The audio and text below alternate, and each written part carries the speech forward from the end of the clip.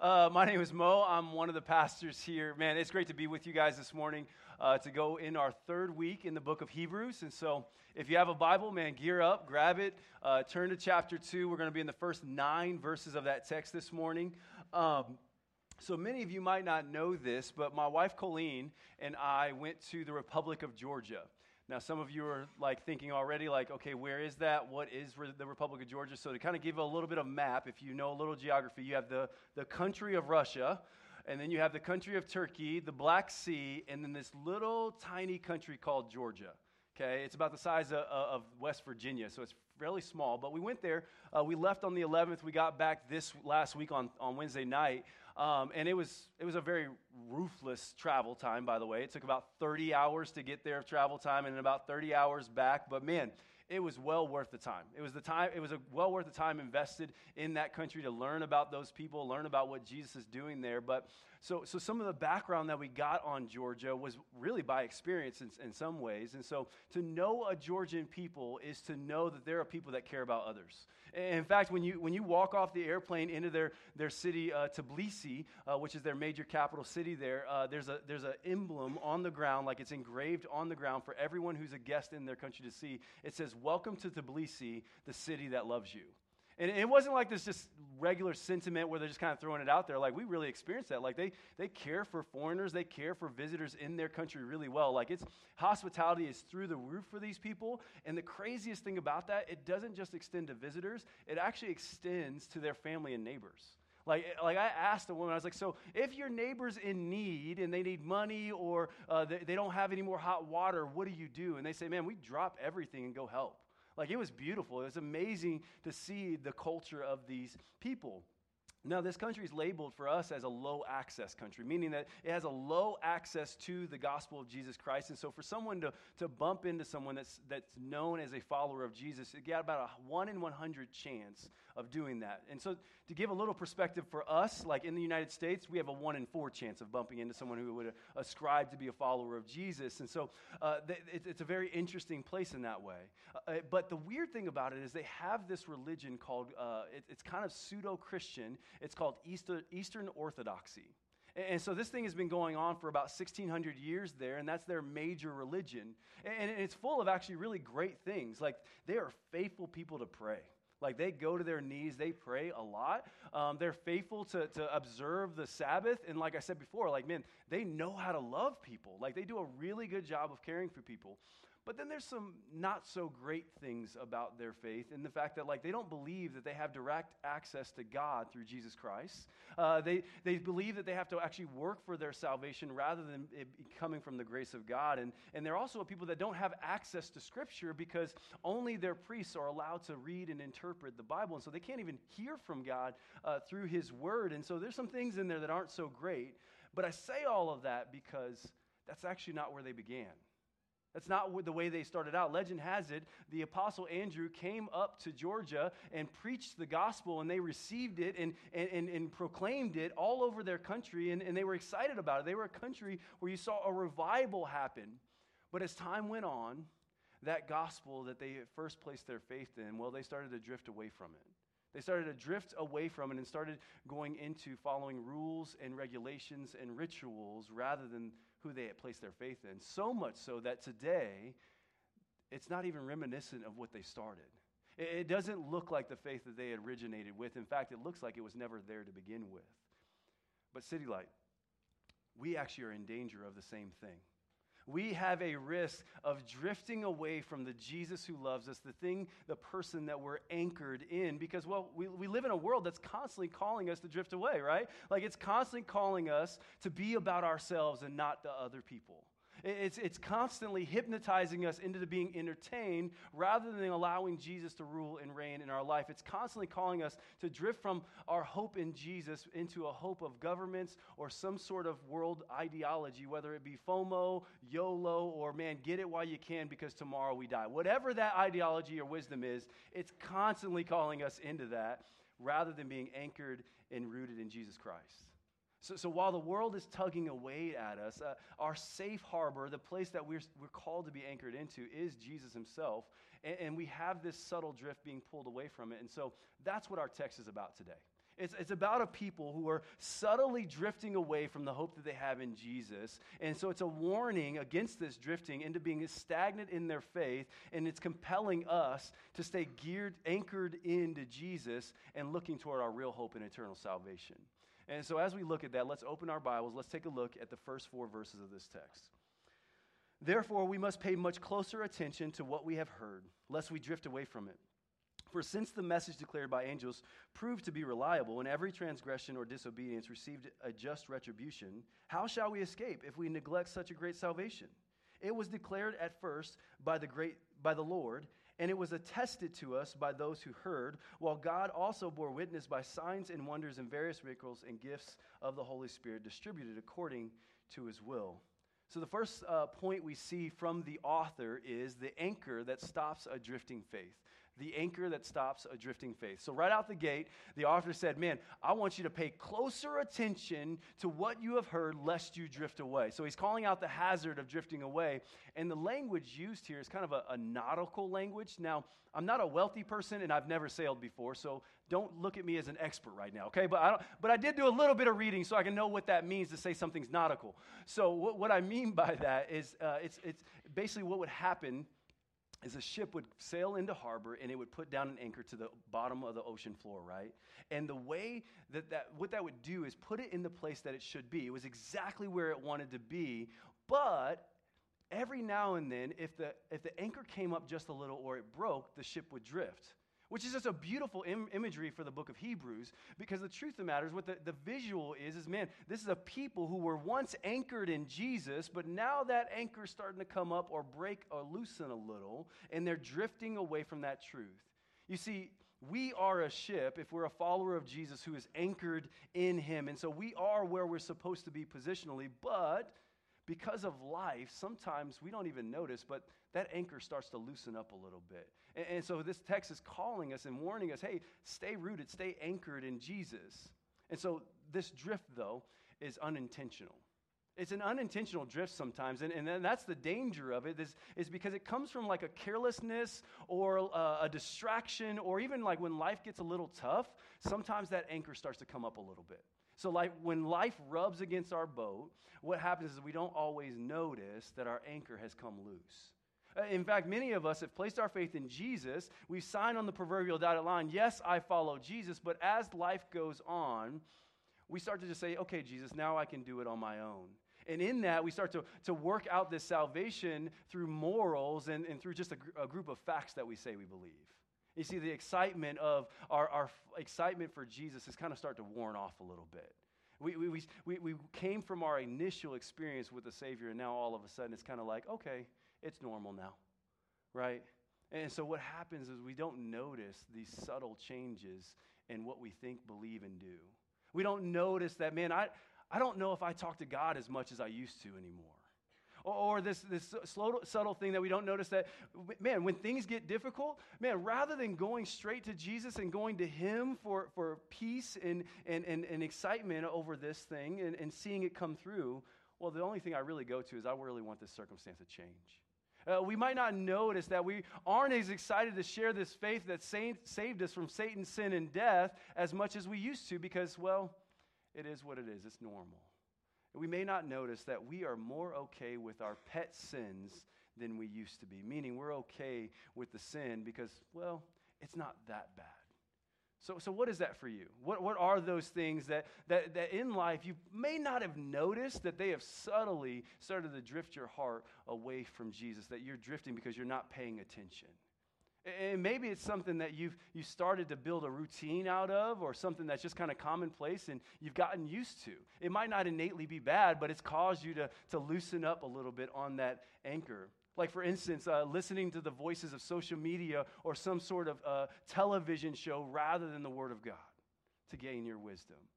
Or maybe it's just simply as putting more and more hours into your job because you find your identity and your value in doing that rather than the person and work of Jesus. Maybe it's that boyfriend or girlfriend that you've been talking to for a while, and all of a sudden your focus isn't on the anchor, but it's focused on that relationship. Maybe it's just school. Maybe it's saying, hey, man, I need to get the best grades I can, and so right now, this is what I have time to be anchored in and focused in, and while you're doing that, your boat's drifting. Or maybe it's just simply is trying to please the people in your life so much so that you can't rest in Jesus. What is that thing for you? What is that thing that's pulling you slowly away from your first love? And see, for me, this is what it usually works out to be. Is I start to become a human doing rather than a human being. What I mean by that is I start to find my value and my significance in all the things that I do and all the accomplishments and the productivity of my life. And what happens is I become this insecure individual because I'm failing in everything that I'm doing. And so therefore, I don't know what to do now, and I've drifted away from the anchor that holds me. That's how that plays out in my life. I start to look at what I'm doing rather than being and resting in the peace of Jesus, allowing him to inform the life rather than the life leading me away. It's a dangerous thing to not be anchored in Jesus. And verse 2 gives us one of those dangers. He says we can start to think that this whole thing is about being a good person and following some moral codes, right? So it refers to the law here because it's saying the message that the angels brought. That message is the law of God, which, mind you, is a good thing. It's a pure thing. It's a holy thing. However, as we saw in chapter 1, Jesus is greater than the angels, right? And therefore, he's greater than the message that they brought. He's actually the fulfillment of that law. He's superior to it. And so this letter being written primarily to Jews or people who are basically taking this law and taking it very seriously as they should. However, what happened was they heard the gospel was the completion of that and started to ignore that reality. You see, they started to drift into the idea of works-based salvation, meaning I'm going to obey the law in order to appease God, which is the ultimate denial and neglect of the power of the gospel. It's a neglect of our salvation through Jesus to operate in that way. So our drift isn't always this rebellious thing that we go off on the handle, or this thing where we're taking on more of the world's wisdom rather than God's wisdom. Sometimes, it's just a subtle lie that says, hey, I'm good because I'm better off than the other person. Sometimes it's the subtle lie that, hey, man, I'm doing enough good things and I haven't done anything heinous, and so I'm doing all right. I go to church, I read my Bible sometimes, and I put a little bit of money in the offering box, so I'm good. You see, the drift is thinking that this thing called Christianity is more about the rituals and our behavior, basically religion, rather than a relationship with Jesus Christ, our God. So when we were there in Georgia, Colleen and I, we went to these churches that are 1,600 years old, like literally the buildings, the structures, 1,600 years old. So they were like all over the place. They had lots of them, but when you would enter into them, they were pretty lifeless. Like they were kind of dingy and dark, and I would even say somewhat scary at times when I was in them. And it's become this tourist attraction rather than a place of worship for King Jesus. And as you looked at the structure, and if you looked really closely, you'll start to see, wait a minute, it wasn't always that way. In fact, the individuals who structured it and painted it and put their lives into it, you can tell they had a passion and a drive for Jesus Christ. They wanted to display his beauty from this work. However, 1,600 years later, you can't see a glimpse of that. There's tons of people walking through as tourists and even as faithful religious followers who don't have the passion for Jesus and who have a neglected faith. This is why it's so valuable that we go to these places, by the way, that we would continue as followers of Jesus to go to places like Georgia, but then also places locally that we would deem to be dark places to proclaim the excellence, the greatness of Jesus. We mustn't drift so much that we neglect to tell others about the greatness of Jesus. We must point them to actually what verses 3 and 4 is pointing us to. It's pointing us to the greatness of our salvation. And it's asking the question, man, how could you neglect it? How could you neglect such great a salvation? You see, this message that brings about salvation came through the mouth of Jesus. It was witnessed by those who would give their lives ultimately for it. And then it was witnessed by the fact that God the Holy Spirit would do miraculous gifts and wonders among people, and even now. And so we know that it's true. We know that it's good. We see it evident in our own lives. The fact that we were lost and now are found, that we were dead and now alive. And yet the question still holds, how could you neglect it? Well, simply put, it's part of being a human. It's part of human nature to drift and neglect which was once precious to us, right? Like if we aren't intentional, this happens to everything in our life. It's like our kids, right? So you get them these Christmas gifts, you've thought about them, you maybe even prayed about them. It's like, hey, I'm going to get you this really cool gift. And they get it, and they're like, yeah, that's awesome, I love it. And then a week later, it's back on top of the pile of the other neglected toys. Or for my kids, a day later. Like, it's done, right?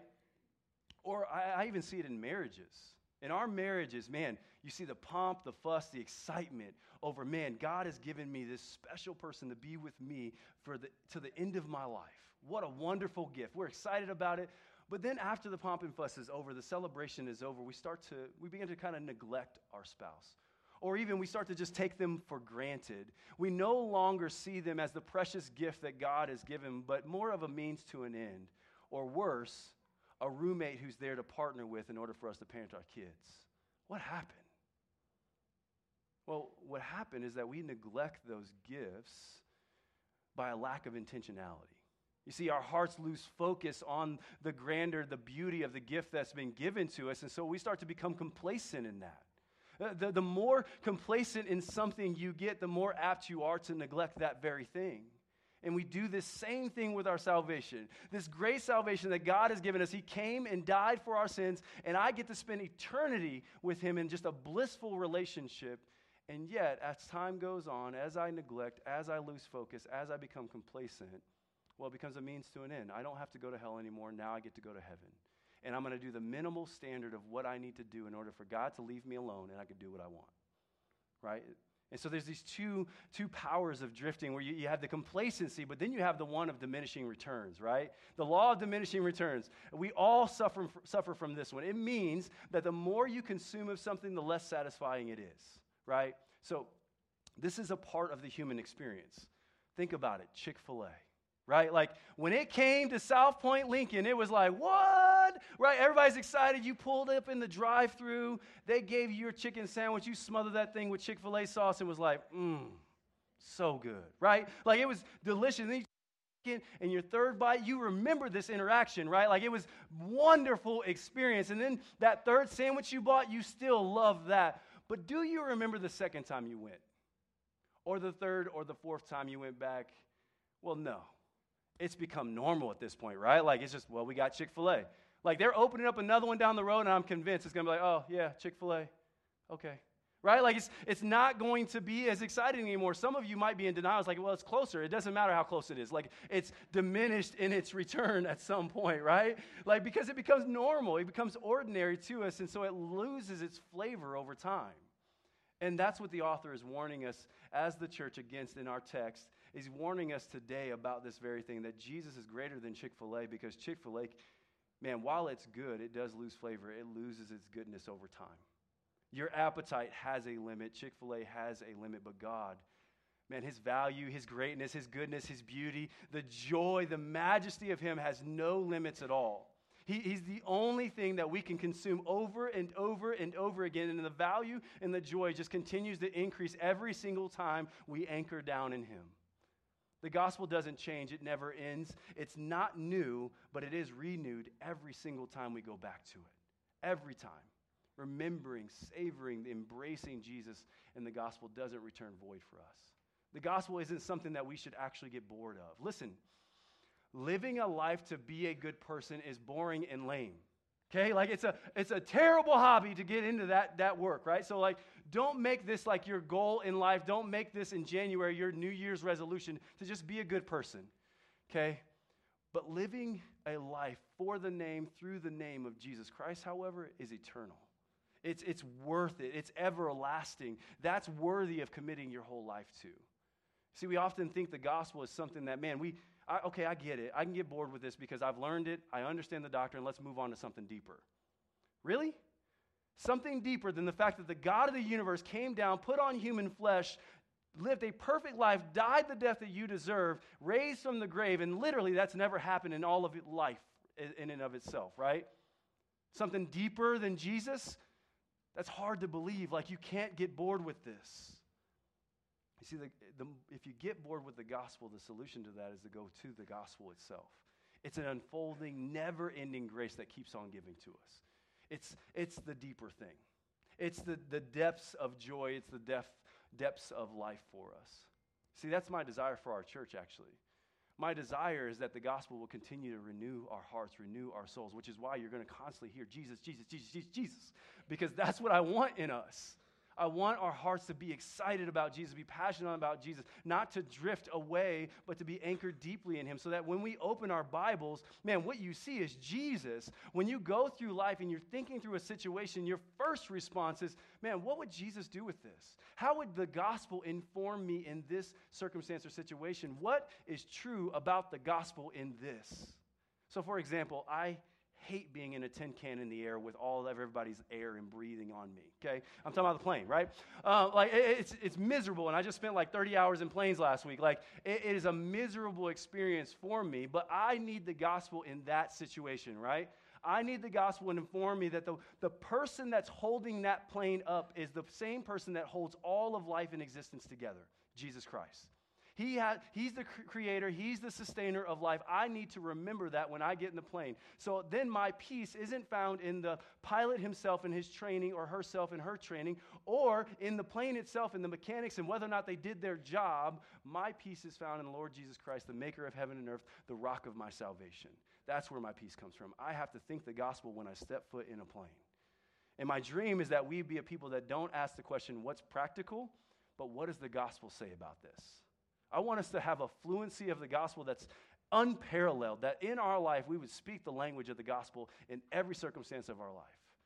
Faith in Jesus isn't this intellectual assent to some sort of list of doctrines. No, it's a faith in Jesus, and it's a growing, living, active relationship with the living God. That's what that is. So the cure for the drift isn't to do more, obey more, study more, behave more, but the cure is to stay rooted and anchored down in Jesus. That's the cure. The gospel's the cure. Focus on him. Fix your eyes on him. That's the cure for our drift. It's so easy to not acknowledge Jesus in the day-to-day realities of life. It's so easy for us to think that there's something more important than the one who bled and died for us. He is the answer for us. He's the solution to all of our issues. So with all of that said, we know, okay, so to be anchored is to be anchored in the gospel. But what are we looking forward to keep us anchored today, right? What's the thing that holds us on that anchor? What are we hoping in? Well, let's look at the next few verses. Pick it up in verse 5. For it was not to the angels that God subjected the world to come, of which we are speaking. It has been testified somewhere, what is man that you are mindful of him, or the son of man that you care for him? You made him for a little while lower than the angels. You have crowned him with glory and honor. And so the second point that we're looking at is the hope of an eternal salvation, the hope of an eternal salvation. You see, oftentimes the task of a good preacher is to first confront or afflict the comfortable. And then the second task is like it, but in opposite direction, comfort the afflicted.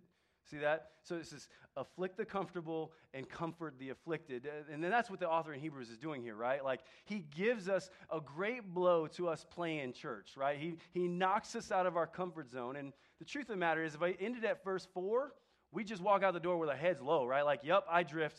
Life is hard. And just walk out, right? The head's down and it's over. Like, thanks, Mo. So encouraging, helpful. But so he does that, though. He confronts us where we are, but he doesn't leave us there. And truthfully, the gospel doesn't leave us there. See, now what he wants to do is comfort us as to why all of that matters. Why does it matter to be anchored in Jesus? Why does it matter to fix our eyes on Jesus? And he's showing us the results of what God is doing with the beauty and the chaos of this world. And just let me tell you this right now. I need this. Like right here, right now, in my life, I need to know why I'm anchored in this and what hope is to come for me in all of that. So when we look at verse 6, it's quoting Psalm 8. In the original text of this psalm, what the author's doing, he's just in awe, he's in amazement and in shock that God would pay attention to man, that he would be mindful of such small, minuscule of his creation, that he would pay attention to him, that God would even give us a glance. See, a similar example of that is me meeting my wife, Colleen.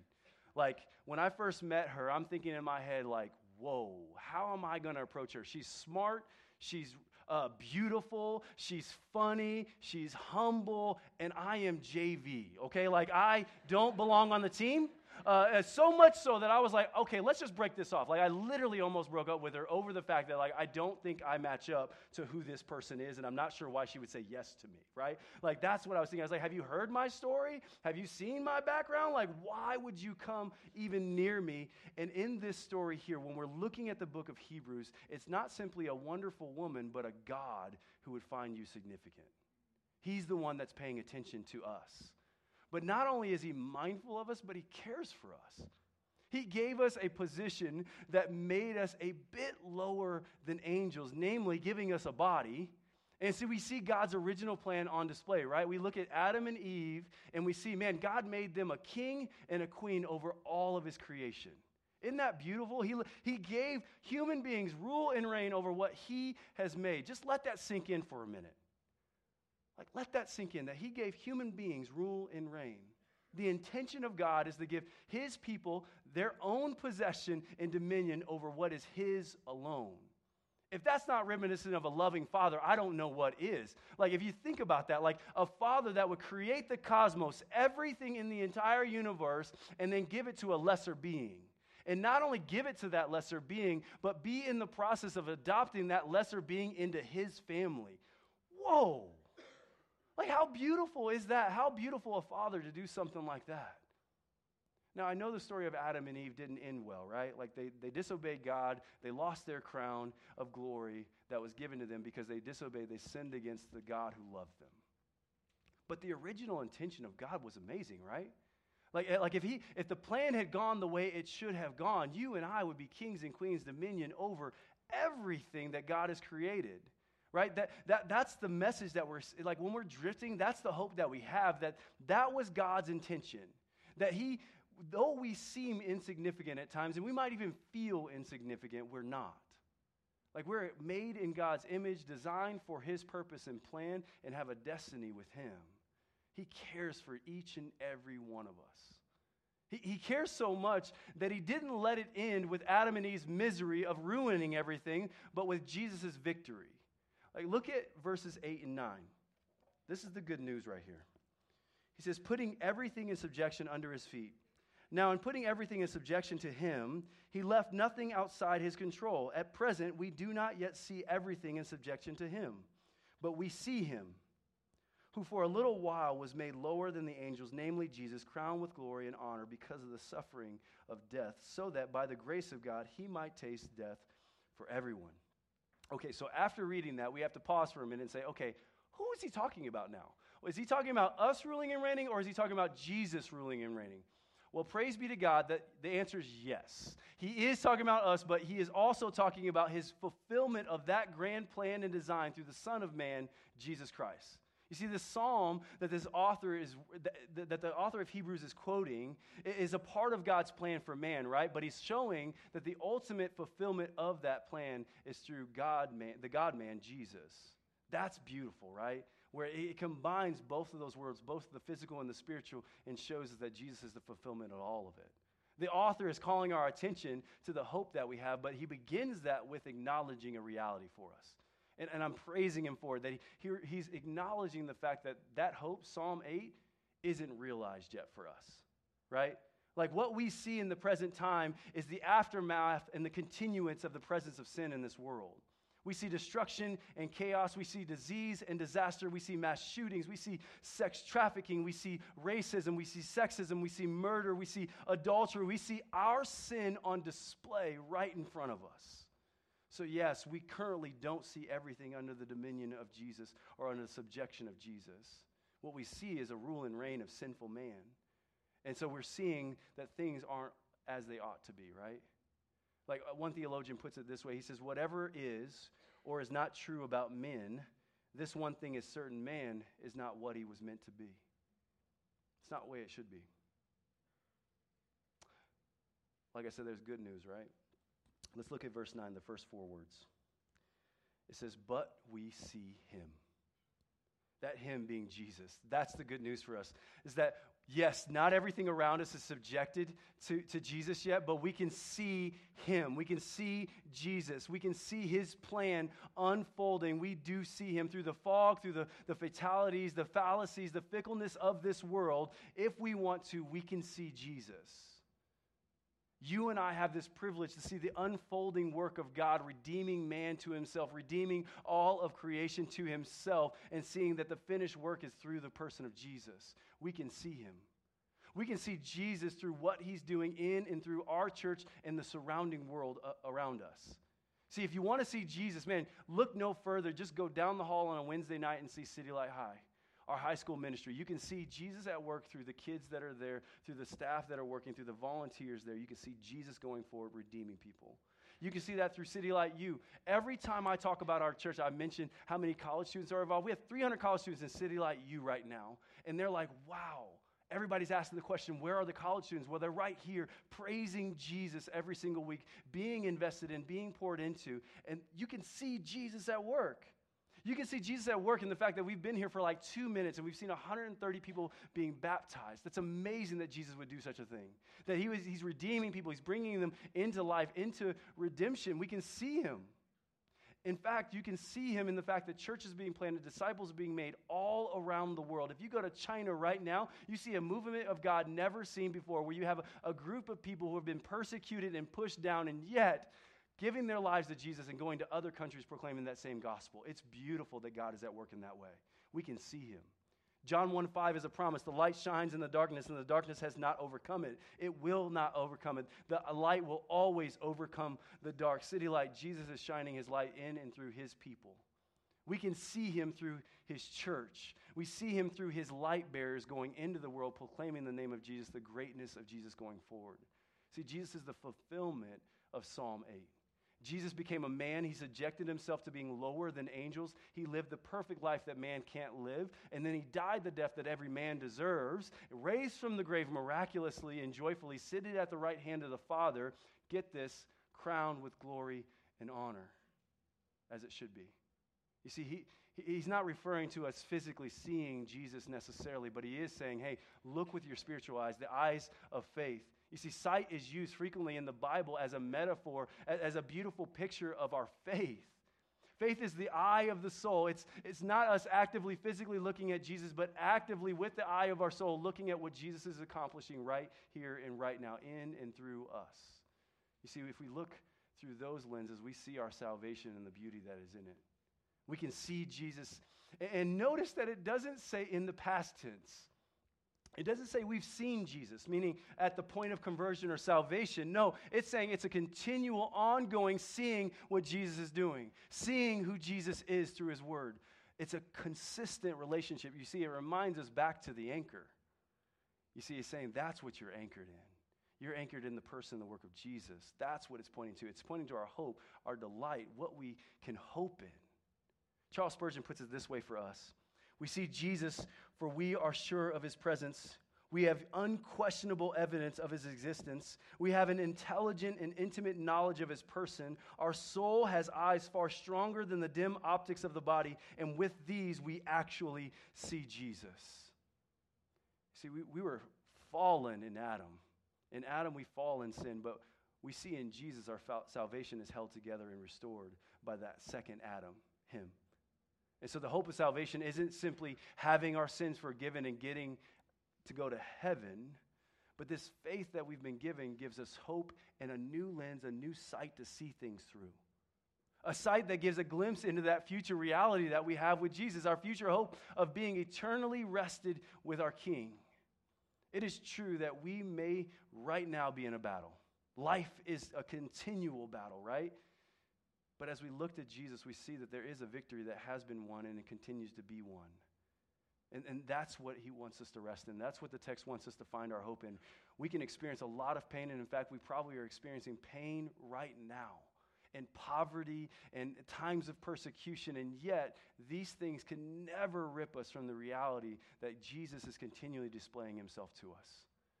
See, this ought to comfort us and point us continually to paying attention to what we once heard, right? The anchor, Jesus. We're not waiting for anything more to be done. The work is complete. The only thing we're waiting on is for him to complete the physical realities of that, to redeem everything as it should be, to finish that work in that way. We're waiting for Jesus to come back. You see, we live in the not yet, but Jesus is already there in the now. In the most difficult moments of our life, this is the key right here. This is the pivot. When the bottom drops out of our world, we don't have to drift from the truth of Jesus. We have no other place to go anyway, right? Like when you're looking at it, there's no other hope that we can depend on. There's nothing else that's constant enough. There's nothing else that will hold on to its value, its joy, its goodness. It's only to be anchored in Jesus through faith. He's already completed the mission, and he's promised to be with us to the end of it. See, he's the completion of Psalm 8. But for now, we'll live in the reality that he's already finished the work, and we're just waiting to see it. We anchor down in our future hope of eternal salvation when everything will be made right again. When Jesus does rule and reign both in the spiritual and the physical, and we get to reign with him with joy, honor, and glory. Thanks be to God. Amen. So what we do every 2 weeks here at City Light is we take communion. And we often try to remind you that this is not just another ritual. It's not just another code of ethics. It's not just something that we do just to do it. No, it's a constant reminder. If you're a follower of Jesus, if he is your God, you've surrendered your life to him, then you take of a family meal. And that family meal is a constant reminder of that salvation, of that anchor. That Jesus really did come and die. He really did shed his blood in his body on our behalf. So when you take the bread and you dip it in the juice, that's what we're mindful of. He's saying, pay attention. This is our opportunity to pay attention, to re-anchor ourselves in the harbor of Jesus, and just continue to believe and know that we have a hope that's far greater than our present reality. Amen? Let's pray.